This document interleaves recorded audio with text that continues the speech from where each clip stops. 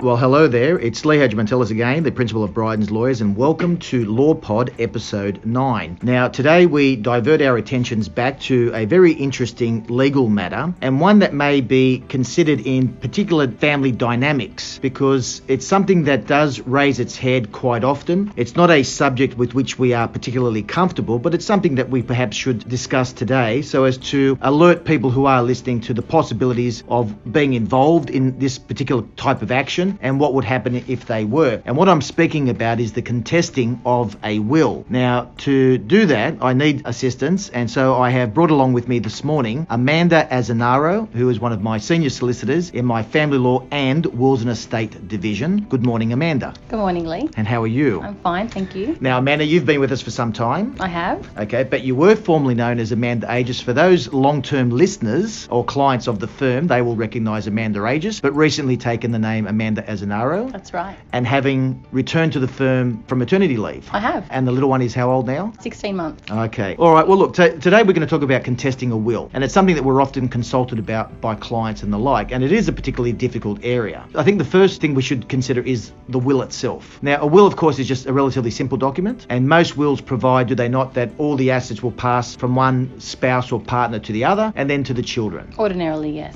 Very simple, drawn up preferably by a lawyer. There are a number of course, very strict requirements for a will to ensure that it is valid. But once you comply with all of that, the will stands. That's correct. Okay. Now, in terms of the requirements of a will, it has to be in writing. It has to be made by someone who has legal capacity. That's correct. Because the question of capacity is something that you've often got to consider. That's exactly right. So whether it's in terms of drafting a will, once a person has passed away, capacity is an area which people can question or are concerned about whether they're provided for in a will or not. So it is an area that we consider. So that would be one of the grounds to challenge a will if someone lacked capacity. That's correct. All right. But once the will's actually been prepared, and let's assume that it's all compliant, it stands, of course, and it's only activated upon the death of the person who made the will. That's right. All right. But instances can arise, can't it, where someone feels that they've been left out of the will and they may have a legitimate claim. That's right. So in those circumstances, a person might have a family provision claim available to them. And in order to be eligible to make such a claim, you need to be what's called an eligible person. So that might be a spouse, including a former spouse, de facto partner, a child, a person who's living in a close and personal relationship with the deceased, including a grandchild, or any other person who is living with them who is wholly or partly dependent on them at a particular time. So if you fit one of those categories and you have been left out of a will, or perhaps you haven't been provided for in the way that you thought you should have, you might have a family provision claim available to you. So you have to prove to be one of the eligible persons, but you also have to establish, don't you, a need? That's right. So there are a variety of factors the court will take into consideration. And one of the big things is your financial need and perhaps your health need as well. So, and whether the will maker should have been aware of those things and taken that into consideration when preparing their will. We often hear of difficult dynamics within family and circumstances that lead to some members perhaps not being provided for as you would expect. It happens a lot. But these are the people that are recognised by the law as being eligible persons and have an entitlement to bring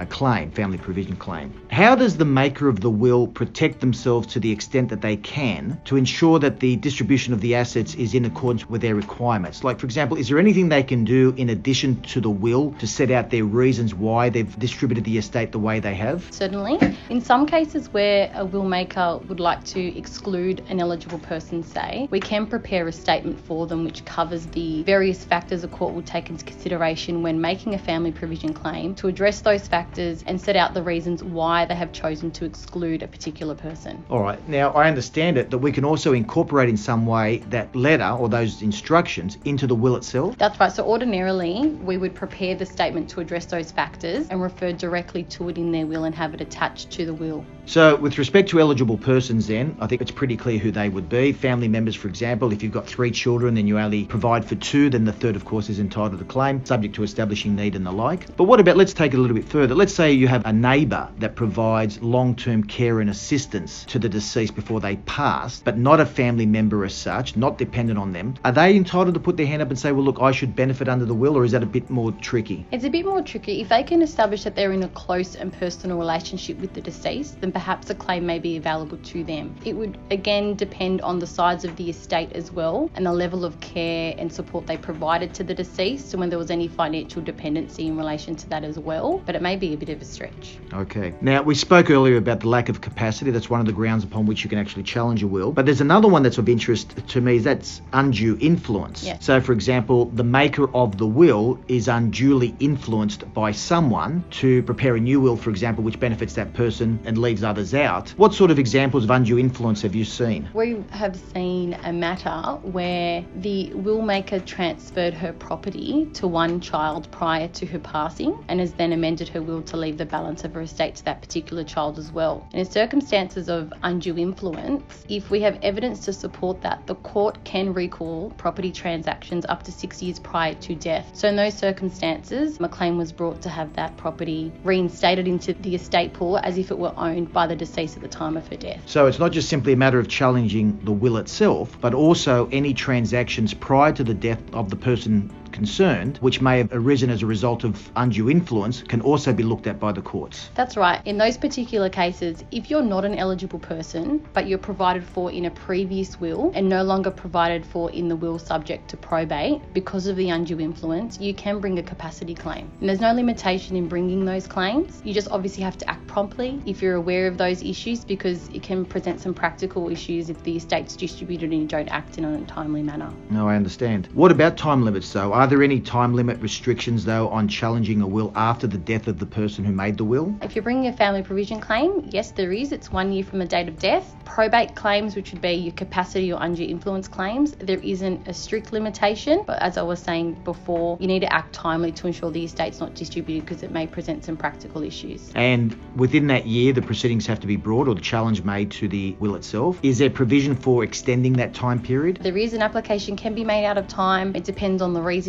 for it. But if you think that you might be a person who could bring a claim, you're best to give us a call, speak with us so we can ascertain whether a claim is available to you and file in a timely manner. So if a claim is brought, then the estate is defended, and that would be by the executor or the executrix, who would engage solicitors to act on behalf of the estate. Correct. And is it fair to say that invariably the executor or the executrix, that it's the representative of the estate, would simply just sit back and allow the court to determine these matters? Not necessarily. The executor is heavily involved in these sorts of claims. They're representing the estate, so they need to be sure that they're acting in the best interest of the estate. So often they might be in consultation with the remaining beneficiaries to see whether an outcome can be achieved between all parties without it going to a hearing. But does the executor or executrix involve themselves in the merits of the claim itself, or they just simply marshal the relevant evidence, beneficiaries, solicitors and the like? That's right. And then the matter will be ultimately dealt with in court? It would depend. We have had matters where we've been able to achieve a resolution without a party commencing proceeding, but it just depends on the type of matter. All right. If they have to go to court, of course, there would be a mediation process, I'm assuming? Yes. Where the parties are sent to a mediation to try and resolve their differences? That's correct. And obviously people are very concerned about legal costs as well. If there is a legitimate claim brought, is it the case that the legal costs are borne by the estate, or do they come out of the share of the person seeking to challenge the will? Yes, the estate costs will be paid by the estate, and ordinarily whoever's bringing the claim, their costs will come out of whatever share they may receive. All right, so that's another factor that has to be brought into account to decide whether or not it's worthwhile actually prosecuting a challenge or not. I suppose the answer to all of this is that if you are concerned for whatever reason, you should engage Bryden's lawyers, contact us and obtain some advice, at least some preliminary advice as to firstly whether you are an eligible person, and secondly what the prospects of success would be in a claim. That's right. Because we've been doing this for quite some time now. A really long time. Yeah, and we do it well. We do. Yeah. All right, look, Amanda, thank you very much for being with us today and speaking with us on Law Pod episode 9. I think it's been illuminating for me, but also hopefully for all our listeners as well. And we will be looking at doing something of interest again next week. So if there's any particular subject matter that you are interested in hearing about, please email us directly at lawpod@brydens.com.au. And do not forget to follow us on all our social media platforms, whether that be Facebook, Twitter or Instagram. So again, thank you to you, Amanda. Thank you very much. And thank you to all for listening again.